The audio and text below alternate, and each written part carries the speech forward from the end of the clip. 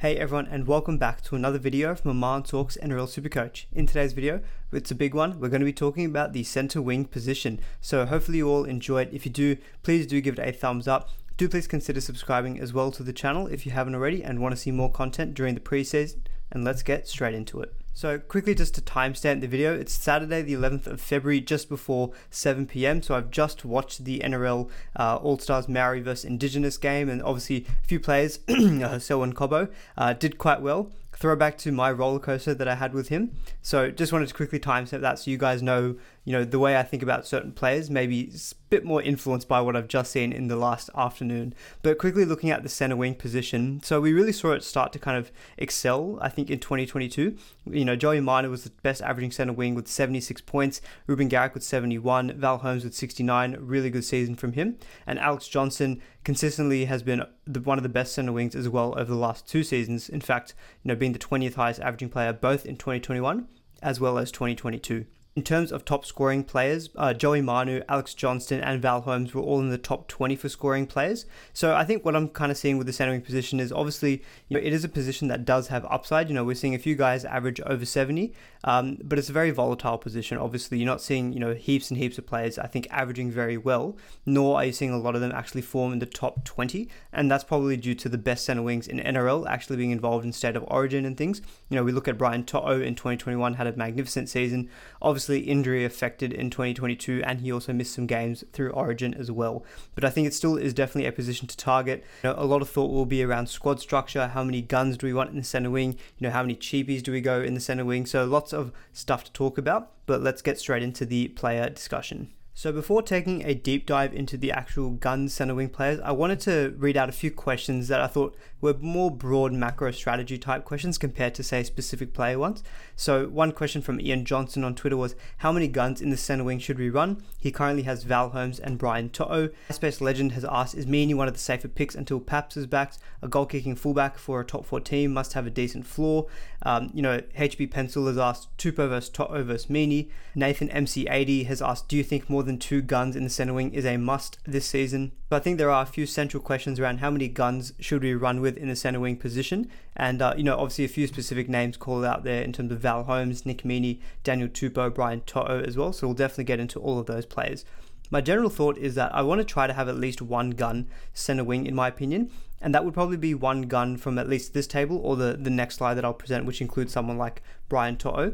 The reason for that is that center wing is where we do see the most cheapies, because, there are young centers and wingers who are coming through who occupy the spots of players who have left.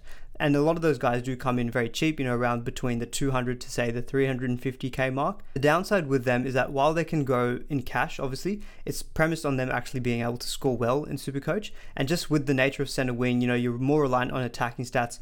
A lot of the players that we're relying on, especially the cheapies, are unproven. You can see that the scoring is a bit more volatile. It's a bit different to say like in the forwards where you may have a cheapie, you may be a rookie, but he doesn't need to, someone doesn't need to rely on attacking stats. If he's playing through the middle, getting 30 minutes, making 30 tackles, you can kind of predict their points with a bit more certainty. It doesn't quite happen in the center wing, which is why at the beginning of the season, I do like picking center wings from, proven teams. So you say your top 4 or your top 8 sides, or a past former gun who's got maybe a good draw or is maybe undervalued. I do think it is worthwhile starting with at least one of those players, if not 2, if your squad budget allows for it. And I think obviously a lot of this will come down to the nature and, what cheapies we actually get in center wing. But definitely, I think at least 1, I think 2 is great.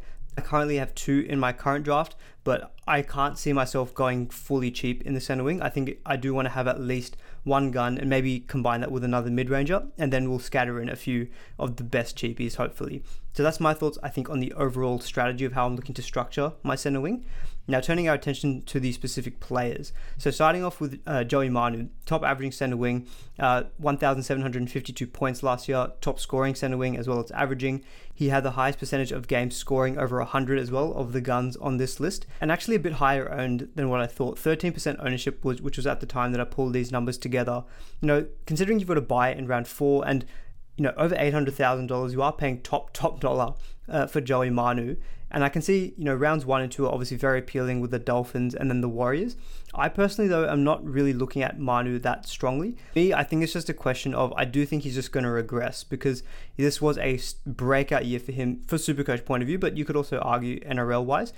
And his numbers are very, very strange as well when you do look at them, looking back at 2022. So if you look at his average scores against top 8 sides from last year, it was 80. If you look at his scores against bottom 8 sides, it was 72. Now that just looks like the inverse of what you would normally expect. You'd normally expect him to do better against the weaker opposition. The thing that was strange is that a lot of the Roosters games last year against the top 8 were during the middle of the season, which is obviously around that state of origin period. So, the best teams do have players in and out of their sides, carrying niggling injuries, or they're just getting rested. So his numbers, I wouldn't expect him to be able to score an average of 80 again against top 8 sides. He can probably do that very easily against the bottom 8 sides. I just overall see a slight regression with Joey Manu. I think a lot of us also went very heavy on the Roosters at the beginning of last year, expecting that they would be kind of, get out of the gates real quick, and it just didn't quite happen. Now, I don't think that necessarily will repeat itself, but I think the fact that they've now brought someone like Brandon Smith, so that's a pretty key part of their spine that they now need to integrate. Joseph Suaalii is kind of developing even more. There are lots of mouths to feed, I think, overall at the Roosters.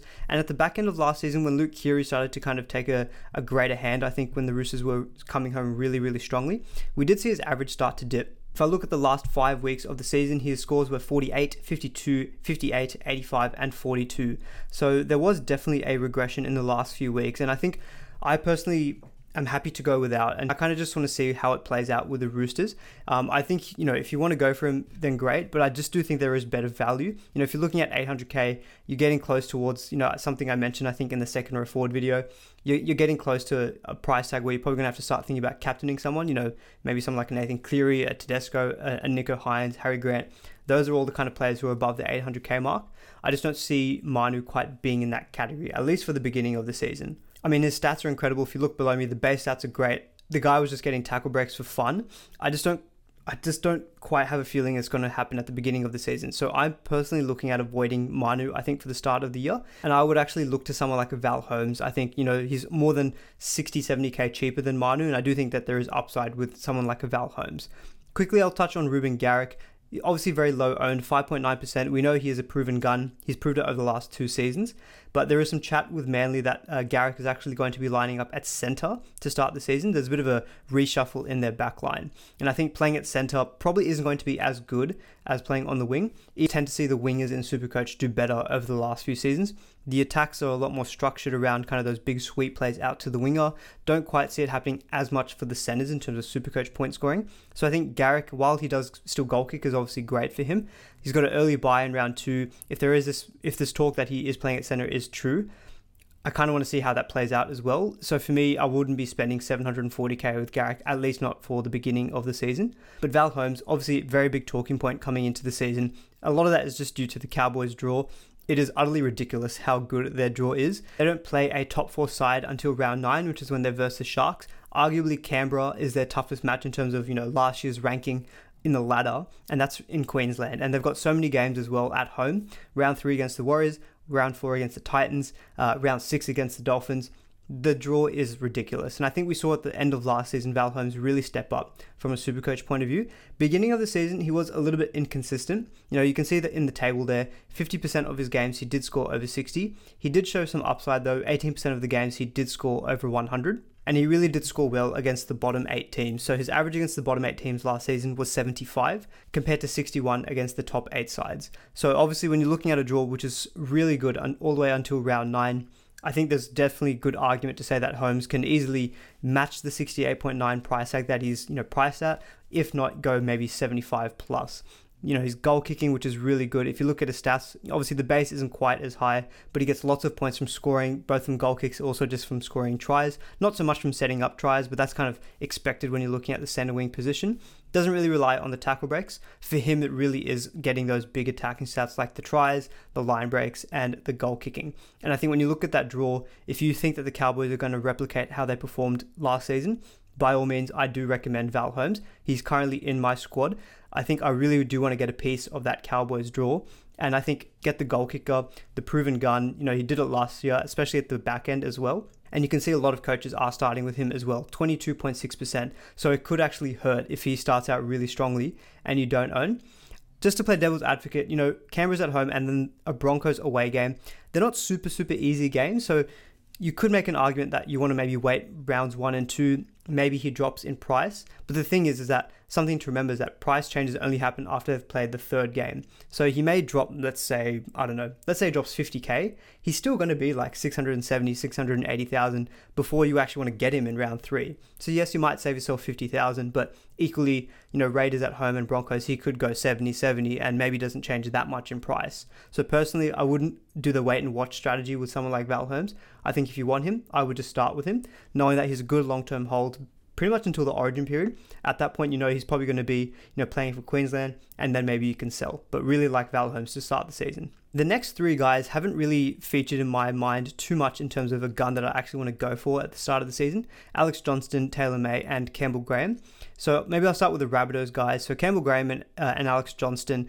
Graham is really going to be your rock solid guy. 53% of the time he scored over 60. If you look at those stats below me, he had a base average of 37, which is actually, I think, higher than almost every other centre wing. I think To'o maybe is the only one closer to him. I think To'o had a 36 base average, but 37 from Campbell Graham. He's never going to give you a bad score. He just didn't quite have the upside though. Only 6% of the time that he was playing, he scored over 100. And I think when you look at the Rabbitohs draw, Sharks, Penrith, Roosters, Manly, Melbourne in the first 5 weeks, I think there's enough going against him in terms of he's not going to be someone who's going to hurt you. Very low owned. And to be honest, I don't think he's going to be someone I would probably recommend. Like, honestly, I think if you're going to pay up for a Rabbitohs center, I would just actually go with Johnston. I know it sounds counterintuitive because AJ's base is not great. Only 19 points a game he averaged. But he actually had some quite interesting numbers against both bottom 8 and top 8 sides from last season. Overall, he was actually quite consistent. He had a 67 average against last year's top 8 and a 68.5 average against the bottom 8. So it really didn't deviate. A lot of that is probably due to Latrell at the back end of last season just putting tries on a plate for Alex Johnston, but we know that that's how the Rabbitohs like to attack. And I think he's proven over the last couple of seasons that despite the low base, he just scores enough tries to be able to get to that kind of mid-60s average. If you look at that table below me, his average of 21 points a game in scoring is only behind Val Holmes, and that's not even due to any goal kicking. That's purely just the tries. So I think it kind of comes down to, do you think the Rabbitohs again are going to be a good attacking outfit? I personally do think that they will. So I don't mind going with Johnston, but again, there's probably enough going against him in terms of that draw. I would just spend the extra 10,000 and go for Val Holmes. And Taylor May, obviously, just to remind people, he's going to be suspended for the first 2 weeks of the season, and then you're going into a bye in round 3. So really, I don't think we need to discuss Taylor May too much. I wouldn't be starting with him at all for the beginning of the year. There's too much money, I think, just resting on your bench. And Nick Meaney, let's discuss Nick Meaney. I know there was a lot of questions about him. I want to reference again MySpace Legends questions, which was, is he one of the safer picks until Papenhuyzen is back? Quickly on Papenhuyzen's return, we just don't quite know what the return date is, but I'd be extremely surprised if he started the season. And honestly, my feeling is that it might not be until round 5, 6. There's no merit or evidence, I guess, behind that. That's just my feeling based on how his rehab is tracking. So I think Nick Meaney is going to be safe. And I do like the Melbourne Storm draw. Parramatta away is obviously tough in round 1, but then you've got the Bulldogs, Titans, and West Tigers. Rabbitohs away, and then the Roosters. So it's a bit of a mixed bag, but that round 2 to 4 stretch is quite good for the Storm. The way I view Nick Meaney is that he is basically, as MySpace Legend said, I just love saying that name, by the way, he's a very, very safe pick with a good floor. So his average against the top 8 last season was 57, and against the bottom 8 was 66. And if you actually look at his games where he was playing at fullback, which is what I expect him to be doing, I don't think that they're going to have Munster at fullback. The games he was playing at fullback, he averaged 67. So mid-60s average, I think, is a pretty realistic expectation, which is obviously going to give you, 5-6 points of value. And, the fact that he's goal kicking as well does mean he's got a bit of a ceiling. Oddly enough, though, even when he was goal kicking, didn't quite see a ceiling from Nick Meaney. 64% of the time he scored over 60, but of that, only 5% he actually cracked the 100 mark. So I think you'd say, basically looking at those numbers, that 2 out of 3 games he's going to get you over 60, but the chances of him going kind of 80 plus is low. So I think if you're looking for a nice plug and play, very safe option, I think Meaney does qualify and meet that. I just find it difficult to start with him when I know someone like Brian To'o is cheaper and probably equally safe and probably has that higher ceiling. That's the reason why I personally don't think I'm going to be starting with Meaney, because I just think there's an alternative which I view as equally safe but with a higher ceiling. But I don't mind Nick Meaney. He is dual. I think he gets fullback and centre wing eligibility. So if you think Melbourne are going to come out of the gates really strong, maybe there's an argument to start with Meaney. I think he's going to be really solid for you. Just don't quite know if he's going to give you those kind of big 80, 90 plus scores that you might want at the start of the season. So personally, I'm not going for him, but I do think he overall is a solid option. And finally, looking at the last two, Mulitalo and Talakai, not really heavily owned. 2% of people own Mulitalo, only 1% Talakai. I mean, Talakai obviously was a little bit notorious because he had those massive games against Manly at the beginning of last season. Everyone jumped on him, and thereafter he basically did nothing in terms of ever getting to the 100 plus point scores. So really his numbers in terms of those over 100 games was skewed towards the beginning of the season, and I think too many people are probably just burnt by that. Thing with Talakai is that he's going to be really safe for you. Like a base average of 34 is extremely high. And I think for me personally, I do see that he will improve this year now that he's had a kind of full season playing in that center spot. And I do think that the Sharks are going to have another good season. The draw is probably not great for the first couple of rounds, Rabbitohs at home and then Parramatta away. It does open up for sure in round 4 and 5 when he's got the Dragons away and then the New Zealand Warriors. But even in easy games last season, we were seeing him just kind of score around the 55 to 60 and really wasn't doing much else. So personally, I think I'm happy to avoid at this point, see how the Sharks are going. And look, if he goes back to being that massive explosive beast that we saw at the beginning of the season, then look, I'll pick him up at that point. But I don't think I'll be starting with him. And similar with Mulitalo, again, I view someone like Mulitalo as probably too expensive for what I think he can deliver, at least for the start of the year. And I think Brian To'o for a much cheaper price is probably a safer bet. And instead of Mulitalo for 3K more, I'd probably even go someone like a Nick Meaney, given that he's got that consistency, compared to Mulitalo. Only 41% of the time did he actually score over 60. So for me personally, not really looking at Mulitalo and Talakai, but definitely going to be in my thoughts as we move through the season. Now moving on to part 2 of the centre wing guns, starting off with Zach Lomax, very, very low owned, 1.1%, and a lot of that is due to the Dragons having the bye in round 1. But funnily enough, the Dragons draw after that is actually pretty good. Titans, Broncos, Sharks at home, then the Dolphins, and then the Titans. So I understand why people aren't starting with him just because of that round 1 bye. It's a pretty expensive player to be leaving on your bench for the first week. I do think Lomax will be more of a factor, I think, this season. I think it's very easy to say that Lomax had a pretty poor season by his standards. There was talk of him a couple of seasons ago being a State of Origin bolter. Just didn't quite happen for him last season, but he still managed to average 60 in a pretty poor Dragon side. That's obviously due to the goal kicking. It really does help him out, just boosting his total scores, but a pretty healthy base average as well of 32. Oddly enough, though, no games he scored over 100 last season. I do think that will change. So he's one of those guys who I think wouldn't pick him in round 1 just for that round 1 bye. But he's definitely someone I'm very interested in because despite the Dragons' problems, he's always someone who seems to score fairly well for Supercoach. So overall, I would just like to see maybe a little bit more upside and a bit more ceiling with Lomax. He's very consistent. 46% of the times he was scoring over 60, but definitely not one I would be starting with. I've got similar feelings with Sione Katoa that I did with Talakai and Mulitalo, so I won't go into too much. Stephen Crichton and Isaac Thungo, I'll kind of group them together. Again, there were good options, I think, last season, both averaging close to 60. Thungo especially was a very good cheapie for us, but they're very low owned, 2.5%. 2.2%. They just didn't quite have the ceiling that I think I'd be looking for if I'm starting to spend, 600 plus thousand on a center wing. Someone like Val Holmes, granted, he's like 100,000 more expensive than these guys, but, he showed that ceiling last season. And someone like Brian To'o, I may as well just talk about all the Panthers guys together. If you compare Brian To'o to them, now his sample size was obviously a lot less than those two, but 20% of the games he played, he scored over 100. And he's almost 20% owned as well. For me, To'o, we just know that, look, 2021, he averaged 84. I don't think he's going to get back to an 84 average because that season was just a bit of an outlier. But he averaged 59.3 last season. I think at 624k, you're picking up a guy who I think very comfortably can average 65, if not better, this season. The base stats are incredible. If you look at that table below me, a base average of 36 is ridiculous. We know that he's a little pocket rocket. He always gets those tackle breaks. Going to be someone who I think will get you at least 50 in any given week. Looking at his numbers as well from his 80-minute games that he played last season, his total average was 63 in those games. So you're already looking at someone who's 4 points above what they're priced at.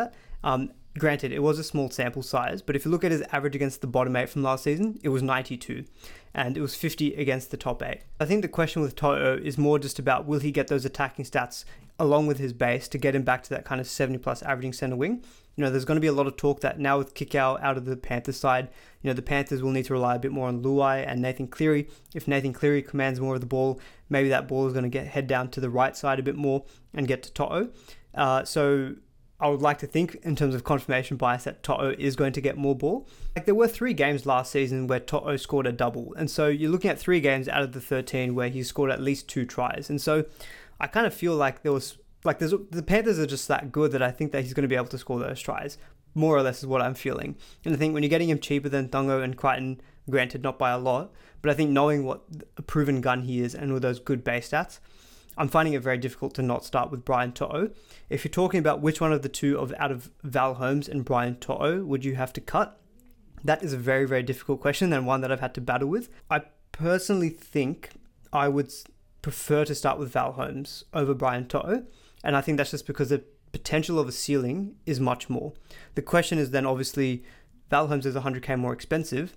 So if you're starting with Val, it makes it much harder to start with someone like a Nicho Hynes. Like for example, if you ran with Brian To'o instead of Val Holmes, that's the difference between say having Harry Grant or Nicho Hynes, if that makes sense.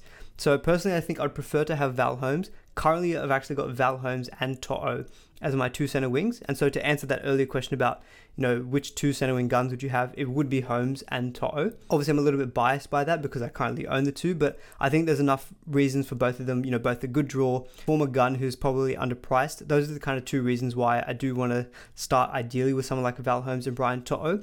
But I think, let's say, for example, if we got enough good cheapies in center wing and I had to sacrifice one, I would probably try to keep Val instead of Brian To'o. But, just because of the money situation, there'd probably be a good chance that I would just keep Brian To'o and take that 100k saving. And instead, I might look to another way to get some kind of Cowboys attacking player to kind of, capitalize on that draw.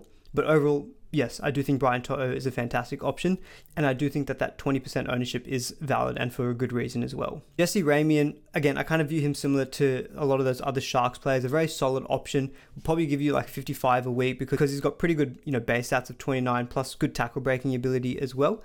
Did show a bit of a ceiling, 10% of games he scored over 100, but 0.6% ownership. Obviously, he's going to be a very big pod, but just don't see the Sharks draw being, good enough to justify starting with a Ramien when you could very easily start with Brian To'o instead. But Daniel Tupou, definitely want to talk about him as well because a few people are interested in Tupou. 2.1% ownership at the time that I pull these numbers, but I think in the actual SC community, he's probably a lot higher owned, or people always like to look at him as a pod. Now, he did have a bit of an injury affected 2022, but we just know with Tupou that he's just a super solid, consistent guy, and he's never really going to give you those bad scores. Like his average last season against the top 8 was 56, and his average against the bottom 8 was 60. So there's really not that much of a difference with Tupou in terms of looking to target him with a good draw, because he's got a pretty decent base stats of 28, and we know that the Roosters are a good team who can score points even against tough opposition. It just means that he's overall going to be a solid option. So there were 2 games as well where Tupou scored over 100. Funnily enough, it was against the Sharks and also against the West Tigers. So again, that probably kind of shows you that he can score well against any opposition.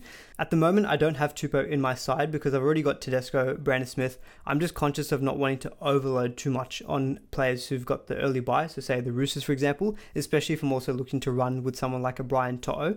So Tupou hasn't quite made my side at this stage because I just don't think that he's not someone that you can easily target, I think, and say Dolphins and Warriors, Tupou's guaranteed to get me like 90 plus. I just don't think it will go down quite like that because the Roosters have just got so many ways that they can score points. It might not go to Tupou. I do prefer Tupou to Joseph Suaalii, who we'll touch on a little bit later, mainly because Tupou is a winger, and I do think that the wingers overall are just better to target compared to, say, the centers. A lot of those sweep plays will finish with Tupou instead of Suaalii ending the attacking play. So if you're looking at a Tupou versus Suaalii comparison, do prefer Tupou. He's probably got a higher floor than Suaalii. But for example, that question which was comparing Nick Meaney versus Brian To'o versus Daniel Tupou, I definitely still rank Brian To'o above Tupou. You're not paying that much more, 20,000, and I think you're just playing for an overall better team, a better Supercoach asset in my opinion as well, higher base stats, and probably a higher ceiling as well in Brian To'o compared to Tupou. Tupou's a good pod option. Him and Nick Meaney, I view them very similar. I'd probably edge it with Nick Meaney just because I think that the Melbourne Storm draw is a bit better than the Roosters and Nick Meaney's goal kicking. So, if I was to rank those 3 as per that question, it would probably be Brian To'o, Nick Meaney, and Daniel Tupou. Finally, looking at David Nofoaluma, obviously a former gun, pretty good draw for the first 3 weeks of the year. But one thing we've seen with Nofoaluma is that the base stats have kind of reduced over the last few seasons. We always thought of Nofoaluma as this monster in terms of the base stats and the tackle breaks, and unfortunately it's just started to slip in the last few seasons. Looking back at the last 3 seasons, Nofoaluma's base stats have gone down from 31 to 26 to 24 in 2022. And I don't expect it to change too much. If that, it may just go down again to say like 22 or 23. And then all of a sudden you're having to really start relying on those attacking stats. You know, someone like a Dewey is okay because he's goal kicking. You know, Tigers are obviously going to be probably going to be an improved side. I kind of want to see it first, I guess, before looking at someone like Nofoaluma, especially when I'm looking at spending over 600k. You know, I'd probably rank Tupou above him, Nick Meaney, Brian To'o. I think there's a lot of other good options around his price tag, if not even cheaper, who I'd probably prefer to Nofoaluma, who, you know, yes, he's a former proven gun, but coming back to the West Tigers, how is he going to go? Don't quite know. There's a little rhyme for you. So personally not looking at side with Nofoaluma either. Now taking a look at the mid-range / value options. So there's a few guys here who, you know, I can very quickly dismiss, I think, but there's a few guys here as well who I think very interesting options. Overall, apart from Joseph Suaalii, these guys are all basically pods. You know, the highest ownership guy here is Lockie Miller at 7%. Apart from Suaalii, everyone else is like sub 4-5%. So you really are getting a pod. And, you know, if you go for someone in this kind of price category, you are taking a bit of a punt in overall, is my opinion. So it's one of those positions where I think if you've done enough research, or if you like the draw enough or the player, there is scope for you to be able to actually, you know, capitalize early on with a pod. But overall, my feeling with a lot of these guys is that I'm personally not looking to go there, but we'll talk about them anyway. I feel like I can dismiss Tesi Niu fairly quickly. He had an okay season for the Broncos Supercoach wise, but moving to the Dolphins now, we expect him to be playing in the centers. Just with the Dolphins, we just don't know how well they're going to go. So I find it very easy to just not go with Tesi Niu. Corey Oates, I know there was a question about Corey Oates as well on Twitter from, I think it was Matthew Broom, shout out to you. So he gave me a pretty good breakdown of Corey Oates, which I'll just quickly read out for you. So the Broncos do have a pretty solid draw after round 2, where 7 of their next 9 games are at Suncorp. So there's a lot of home games for the Broncos. 60 average he had before the Broncos fell off a cliff last year. Can he start 60 to 65% with that starting draw at home? Just to quickly touch on that draw as well for the Broncos. Yes, round 1 and 2, Penrith and then the Cowboys are tough. But after that, he goes into the Dragons, Dolphins, West Tigers and the Canberra Raiders. And then even looking at the game after that, it's the Gold Coast Titans. So you're looking at a pretty good extended run for the Broncos. Now with Corey Oates, yes, he had a good season, but when you're paying close to 600k, I don't expect him to be someone who's going to get you more than, say, 75, 80. And I think he'll need to score 2 tries to get to, say, 80 points. Like if I look at a couple of the games where he scored 2 tries, he had scores of 79, granted that's pretty decent, 63, 70, 99, which is good, 94, and then he also had a game where he scored a hat-trick and scored 102. So overall, I'm looking at a game where he scores 2 tries and he gets around maybe 70, 75 points. You know, the base stats are okay, but I just don't feel like he's got that ceiling that I would love. Like he needs a hat-trick to get to 100. If I compare that to someone like Brian To'o, I know I keep referencing him, but Brian To'o can score a double and get you 100 points because his base stats are ridiculous. He can give you a base of 50. We've seen that in the past from him. And I think when you're spending only 30k more from someone like Corey Oates and you can get that much higher of a quality of a player in To'o, in my opinion, it makes it difficult for me to go with someone like Corey Oates. Now, I know he absolutely punished me last season, but if I wanted someone to capitalize for that Broncos draw, unfortunately, I hate to admit it, it would have to be Tony Staggs or Selwyn Cobbo, in my opinion. Because for me, they just have that bigger ceiling, and they're all similar, if not a bit cheaper than Corey Oates. So I think it's fine to go for one of those Broncos options. You know, I've got Herbie Farnworth on this list here. He was actually really good as well at the beginning of last season, fairly consistent. 50% of the time, he was also scoring over 60. But again, very limited in terms of the percentage of games that he scored over 100. If you look at Cobbo, 10k cheaper, 11% of the time he scored over 100. Now, obviously, Cobbo is more prone to give you those kind of junk 15, 20 point scores. But I think if you're looking at a draw like this, you know, for me, if you're looking at this kind of category of players who are pods and a bit more punty, I would just try to chase a guy who's got the ceiling.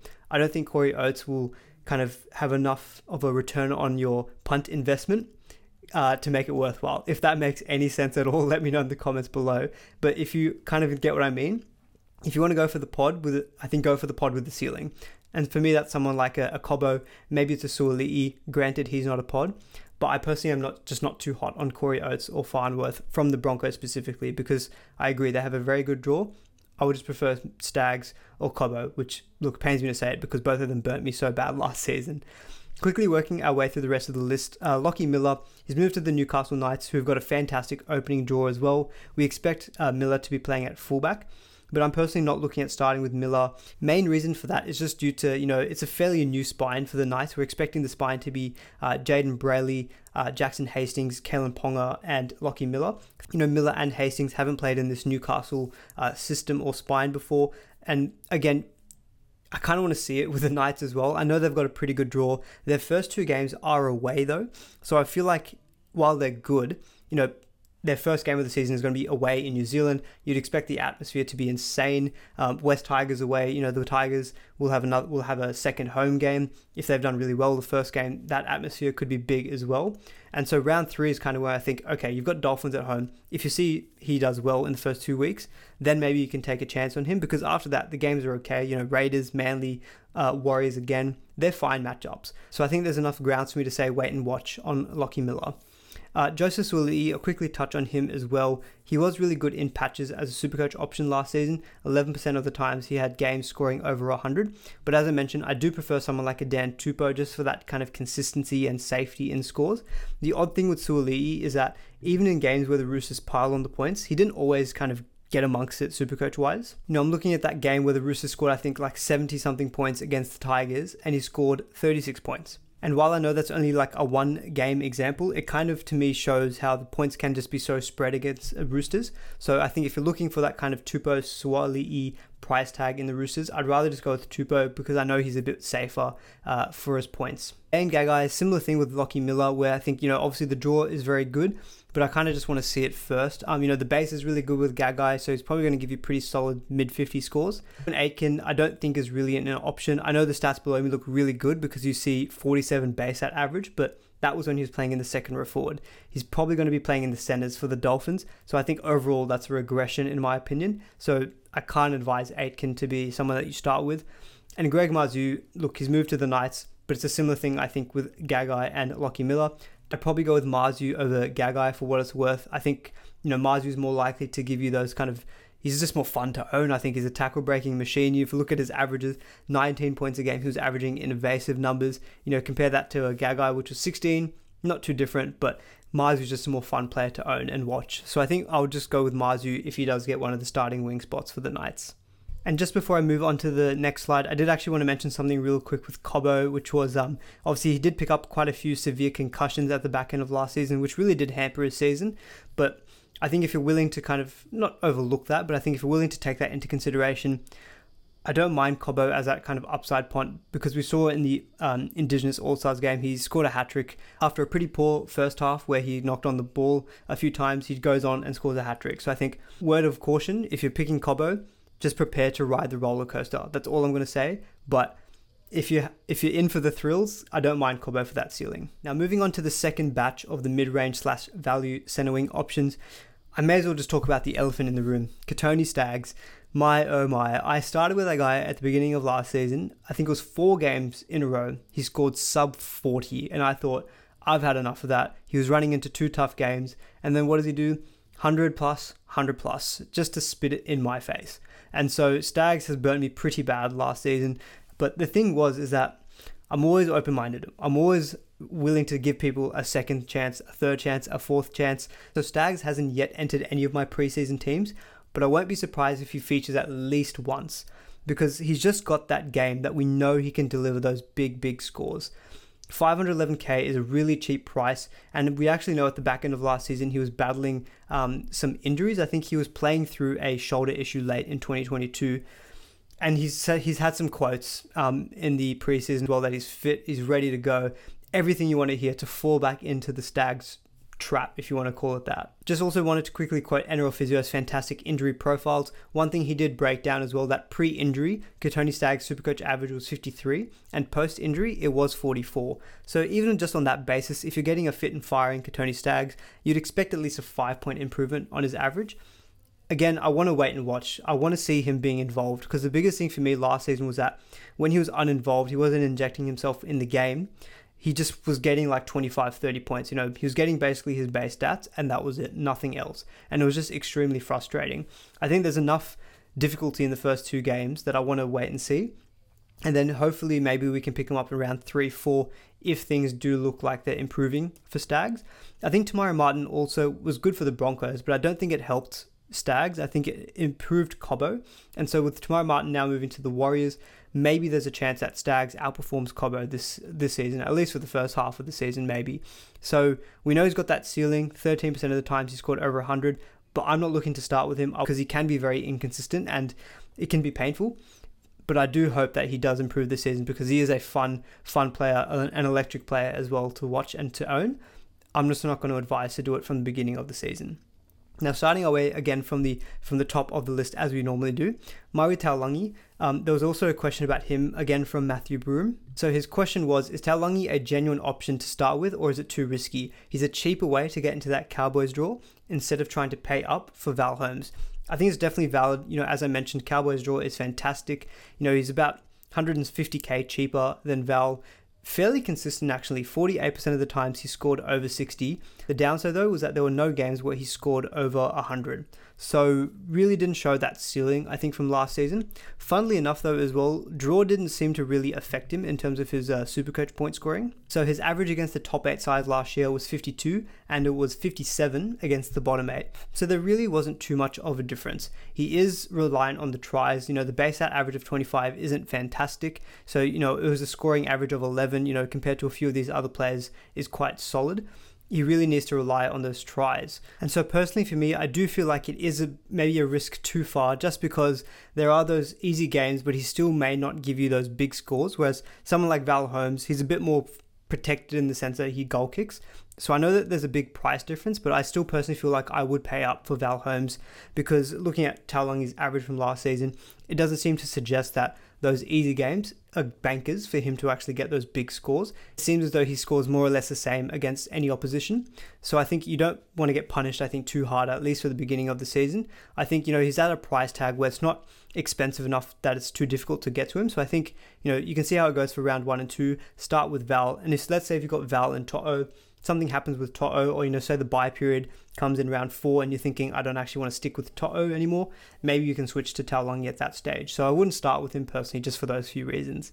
Jack Bird I won't really consider too much, again because of that buy in round 1. I think if you are going to go for a Dragon center, I'd probably just go with Zach Lomax, but probably not enough there numbers wise, and even just team wise for me to consider someone like Jack Bird. I've got Dom Young on this list here. Again, it kind of comes down to the Newcastle Knights and how they perform. So maybe if you're a massive Knights fan and you want to take a punt, you could go with someone like a Dom Young. But Justin Olam always has a period where he goes 3 or 4 games where he scores a few tries and does really well. But historically, he's kind of a guy who just hangs around that 50 average. Looking at the last 4 seasons, his averages are 50, 45, 56, and 51. So again, I don't really think that there's going to be too much upside in him in terms of a value perspective.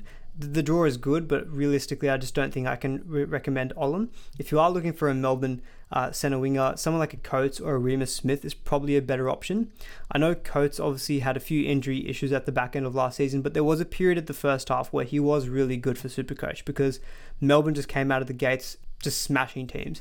Coates was scoring like 3-4 tries a game, I think, at one point. He is very try reliant. If you look at the stats below me, a base average of 18 is obviously very low, but he was averaging 14 points a game in scoring purely just from the tries. I do like that he's a winger. He's got that ceiling. 13% of the games he played, he scored over 100. Just letting you know though, if you do go with Coates, you're in for a roller coaster. Just looking at the games between round 4 and round 12 of last season. 87, 15, 18, 123, 116, 31, 8, 16, 36.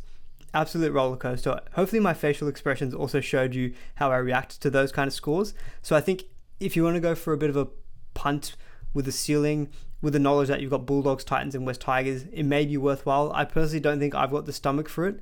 But look, if you're looking for a kind of genuine mid-ranger, 466k, I think I'd rather go with Coates than probably any of the guys on this list apart from Stags, and Taulagi is obviously a little bit more expensive. I think if you're looking around that 400k range, Coates is probably who I'd go for. And Addo-Carr and Bradman Best, Bradman Best has got too many injury issues where I think it's just too much of a risk to start with him. And Addo-Carr, the Bulldogs draw is okay. Manly, Melbourne are tough, but then West Tigers and Warriors is okay. Then you've got Cowboys and Rabbitohs, so it's, again, a bit of a mixed bag. Addo-Carr stats also, again, don't really translate to the draw. 56 average against top 8, 49 average against the bottom 8. But for me, he's just, again, too try-reliant. He's going to give you too many of those stinker scores. So I think I'd rather, he's a similar vein to Xavier Coates. So I'd rather just go with Coates, to be honest, and save yourself $90,000 instead. And I think Melbourne do have a better draw as well than the Bulldogs. Now, finally, taking a look at some of the cheapy options that we can consider in our centre wing. So obviously you're seeing here that a lot of these guys are higher owned. I will also just preface that we still don't know a lot about the cheapy scene. There's a lot still to play out in terms of trials. We have started to see a few trial games as well. Someone like a Tommy Talau, if we just want to speak about him very quickly. It was his first game in a while playing for the Tigers, and to be honest, he didn't look great. The numbers from Supercoach standpoint that I've put here are from 2021, where he did play more or less a full season, and they're pretty encouraging. A 41 average for a guy at 301k, you are getting value out of that. For example, if we expect that he's going to be named in the starting centers for the Tigers, I don't mind him because he has shown in the past to have pretty good Supercoach output, and I do like the West Tigers draw as well. It's pretty good. So Tommy Talau, I don't mind, despite the poor performance in the trials, if he is available in round 1.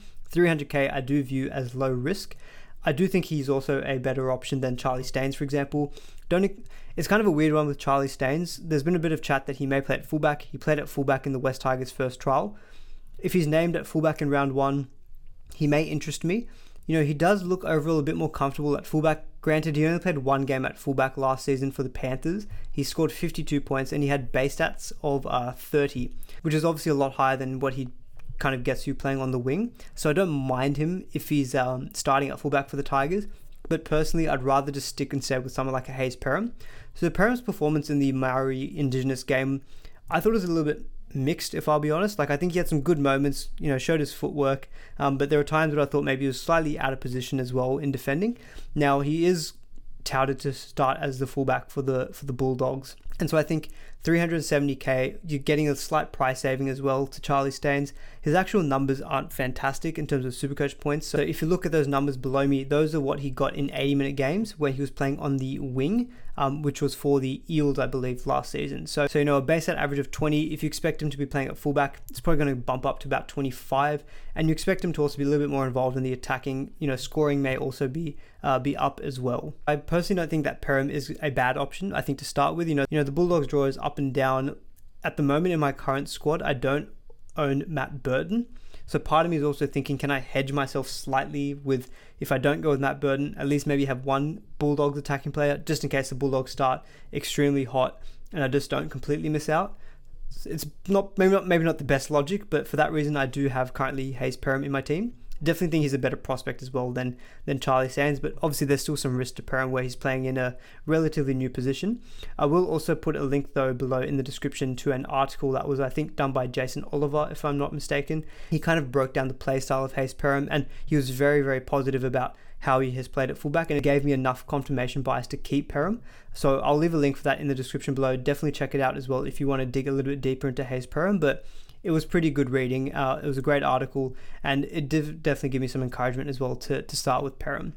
Now, Isaac Thompson, 336k, probably play round 1 for the Rabbitohs on the right wing. The risk with Isaac Thompson, though, is in round 2, Taane Milne will be back from suspension. It's a bit of injury news, though, with the Rabbitohs. Sivila Havili has apparently picked up a pretty long-term injury and is expected to miss maybe the first half of the NRL season. Now, why that's important for Isaac Thompson is that Taane Milne is the main threat to him on the right wing. Taane Milne has played in the forwards for Fiji, though, and if Havili is indeed out for a long period of time, maybe the Rabbitohs use Taane Milne as a middle forward rotation, similar to what Havili was doing. And so, Havili was also playing that backup hooker role to Damien Cook. I think it's Pete Mamouzelos plays maybe backup hooker for the Rabbitohs. So if in round 1 we see Mamouzelos is on the bench for the Rabbitohs, maybe that leaves the door open that Taane Milne would come in as a middle forward rotation, and that might mean that Isaac Thompson is then locked into his right wing spot. I know that there was a question about Isaac Thompson and is it a risk knowing that Taane Milne is returning. I'm more comfortable with Isaac Thompson, hearing the opinions of a few Rabbitohs fans as well. They do prefer Isaac Thompson as well to Taane Milne. So fingers crossed he keeps his spot, because look, it's a very small sample size. He only played 2 games for the Rabbitohs last season, but in those 2 games he averaged 64 points with a base stat average of 28. To me, that's what's pretty encouraging, because if we think that, you look at the opposite wing, you've got Alex Johnston, Latrell Mitchell, they're not necessarily the biggest base stat players. So, kicking to corners, you'd expect maybe Isaac Thompson to get the bulk of the kick returns, and so maybe the base stats will increase in that way. And obviously playing as a winger for the Rabbitohs, yes, the draw is tough, but the Rabbitohs are a good team. I don't expect them to be dropping off too much in terms of their attacking output. So I do like Isaac Thompson. I was surprised to see that only 13.5% of teams owned him. Maybe I've got that number wrong, but I do think that he will be a good option, and I can recommend him, and I currently do own him as well in my squad. Now, a few other interesting options, fullbacks who we can pick up in the center wings. The first one is Hamiso Tabuai-Fidow. So Hammer was actually in my initial pre-season draft squad. I've since taken him out just after looking at the numbers a little bit more, and I feel like he is potentially a player that we could antipod. So Hammer's numbers were a little bit skewed because he had a lot of games playing at fullback, but then he had a few games where he was playing as a utility for the Cowboys last season. So now he's moving to the Dolphins, and we expect him to be the starting number 1. Now, just looking at some of his numbers where he was playing 80-minute games as the fullback for the Cowboys. So his total average was 43 with a base stat average of 21. So again, the base stats has never really been Hammer's strong suit, I guess, from a Supercoach standpoint. And those numbers actually, are represented in the table below me. So look, you may be looking at, say, 10 points of value with Hammer. The issue is, though, is that he's moved to the Dolphins now, who are obviously a very risky team in the sense that we just don't quite know how they're going to perform from an attacking point of view. And so I do think that the Hammer is a player that I can antipod. 39.8% ownership is extremely high. I don't think he's going to be a player that hurts you either. His highest score as a starting fullback for the Cowboys last season was 60, and that did include a try. So look, you're looking at 60 points. The highest score he scored last season was 67, where he was playing in the centers. So I'm just not seeing big scores out of the Hammer, which makes me think that I need to own him because of fear of, him cracking like a massive ton, especially when he's moved to the Dolphins as well. So I'm actually personally leaning away from Hamiso Tabuai-Fidow, just due to those risks in terms of his numbers. His base stats aren't too high, and he's now moved to a new team as well. Now, Charnze Nicoll-Klokstad, he is currently still in my squad as well. I think he can just be like a real solid option. Historically, Supercoach wise, I don't think he's really been someone who's got those big scores. If I look at his average over the previous 3 seasons before 2022, 57 in 2019, 54 in 2020, 49 in 2021, and then 31 in 2022. Looking at 80-minute games that Nicoll-Klokstad played as a fullback last year, he had a total average of 41. So obviously looking at 10 points of value there, a base stat average of 27. So obviously it's a little bit higher than someone like the Hammer. So I think you're more likely to get consistent scores and a slightly higher floor than Hamiso. So I do prefer Nicoll-Klokstad in that aspect of a fullback that we can pick up in the center wing. I do think that the Warriors are overall going to be an improved team as well. Newcastle at home is a pretty good first game. Roosters and Cowboys, granted, is tough, but then you've got Bulldogs, Sharks and Newcastle, so it's a pretty up and down draw. But I think the fact that they can play more games at home is going to be a plus for them, and so I think I can see an overall improvement in the Warriors. If he's still on Nicoll-Klokstad, he's currently in my squad. 327k I think just means that it's low risk for someone that we know can probably crack 45 to 50 points. So I do think that there's going to be some cash generation from him. I don't think he's a must by any chance, but he is highly owned, 38.7%. So I think if you're on a 50-50 about whether to go with him or not, you can always take the view that you can just go along with the crowd, knowing that you're not going to get punished if he does poor, because most people are going to own him. The issue is then you're going to be probably struggling to see where to go from him, but hopefully we find some cheapies at that point. So I think it's one that's, he's not a slam dunk, but I think he's going to be a solid cash cow. The next player on the list is Reimis Smith, coming in at 316k. I'm not really too enthused by Reimis Smith. Just looking at his 80-minute games last season, so taking out his injury-affected game, he had a total average of 37, base stat average of 25, and this is when Melbourne were putting on tons and tons of points. I think they're just more likely to hit their wingers. Someone like Xavier Coates was profiting massively, Pappenhausen as well. I just don't see Reimis Smith as being someone who's going to massively feature in terms of, if Melbourne put on 50, 60 points. I don't think that's really going to benefit him too much. You are getting him at slight unders, an average of 30. he maybe could be a 35-40 point guy, but I just don't see him historically being a fantastic Supercoach option, so I'm not really looking at Remus Smith to start with, nor am I looking at Terrell Sloan. I know he scored a try in the Indigenous Maori All-Stars game, 15.6% ownership as well, sub 300k. A buy in round 1 is not ideal. Does have a good draw though from round 2 onwards, so he does have that in his favour. I just never love his stats though, like he's just got no base stats really. Looking at his base stats average in 80-minute games last season, it was 19 points, which is kind of on the lower end. And that is him playing at fullback as well, which is where you normally would hope that the base stats would increase. He really is reliant on those attacking stats like tries, so it really comes down to, I guess, the Dragons' ability to get those. And I think when you're looking at a buy round 1, I'm personally not looking at starting with him because, again, it's a similar thing where his price will change in 3 weeks. Yes, he's got the Titans, and then he's got the Broncos, and then the Sharks. There's enough difficulty in the Sharks and the Broncos game where I think, look, let me see how he goes for the first 3 weeks once he starts playing. And then after that, Dolphins round 5, if I think I need Terrell Sloan because he just looks completely different, I'll jump on him in round 5 before maybe a cash price rise. Then he's got the Titans in round 6, Amber round 7, Roosters round 8, Bulldogs round 9, West Tigers rounds 10. Like, it's a pretty good draw thereafter. So again, he's someone I'm not looking to start with because I just want to see it first. And also the thing is, I think he played the first game last season for the Dragons, and then I think he was dropped after 3 weeks for Moses Mbye. So there is a question of rotation risk around him as well. So that's why I'm not looking at starting with him, but he could be a good option with that draw, but those base stats don't encourage me, so I'm personally not looking at starting with Terrell Sloan. Now, the next batch of cheapies. Again, a lot of these players, I think it just really comes down to, do they get listed in round 1? Quickly covering off a few I do think are going to be pretty good. So Khan Pereira from the Gold Coast Titans, by all intentions, he's going to be one of the starting wingers. So I think for a bottom dollar, if you can get a guy who's going to be playing, I think he should make some money. So I think he's definitely worth owning. I expect that 31.1% ownership to also increase if he does get named in the round 1 team list. Tavare from the Dolphins, I don't think is going to get a run in the backline for the Dolphins. I expect the Dolphins backline to form Edric Lee, Tessie New, Ewan Aitken, Hammer at the back, and maybe a Jermaine Asako. I just don't see Tavare being in that round 1 team. So he's 20% owned, but I don't think he's going to be someone who features in round 1. Jamin Salmon was surprisingly 6.5% owned. I wouldn't really go there, to be honest. I think I expect him to continue coming off the bench for the Panthers. Hayes Dunster, though, 21.5% owned. He's not quite bottom dollar. He's 234k. I don't really mind him, to be honest, as a potential cheapie. It really comes down to, though, who gets that right wing spot for the Parramatta Eels, because you've got Bailey Simonson coming back from an injury. Sean Russell could maybe take that right wing spot. Mike Acevo is kind of locked in on that left wing spot. So still a bit of a question mark about Dunster. But I think when he has played, he has been a pretty decent Supercoach option in the past. For example, those numbers that I've got below me are his 2021 numbers when he was playing more games.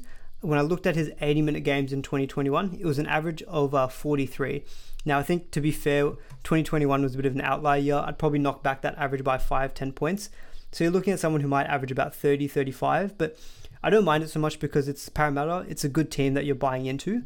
So I think if he's named round 1, I probably will start with Dunster in my bench centre wing. Now, someone else who's kind of cropped up in the last week or so is actually, I'm going to butcher this pronunciation, I'm sorry, Tuimalo Vaiega, Raymond Tuimalo Vaiega from the Manly Sea Eagles. There's been some chat that Ruben Garrick is going to play at the centres, and this guy, I'll just say this guy just so I don't butcher his surname again, is going to be one of the starting wingers for Manly. Now, they've got the Bulldogs round 1 and a bye round 2, but I think if you are getting a Manly Sea Eagles winger, if Turbo's fit, we see that left winger, Ruben Garrick for a couple of seasons has really profited. And so I do think that there is potentially a good reason to go with Tuimalo in the event that he gets named in round 1.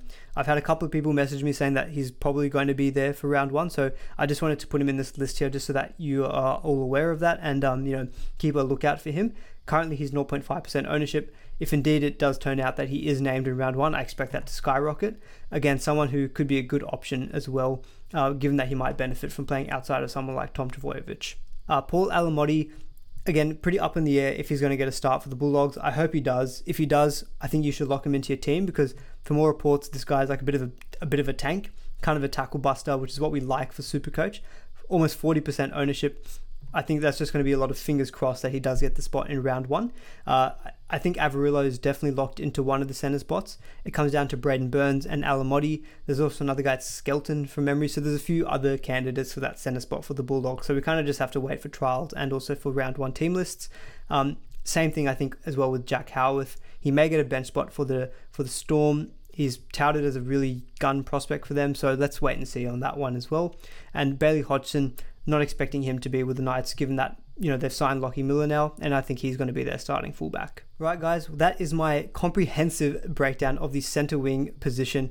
I know this video is going to be going for quite long, but hopefully you'll sit back and relax and enjoy it. If you do, really do appreciate a thumbs up. There was a lot of time and effort that went into this one, and do please consider subscribing as well if you did enjoy it. The next video will be on the fullbacks, so drop any questions below if you want to see any specific questions on the fullbacks, but I'll see you all in the next video.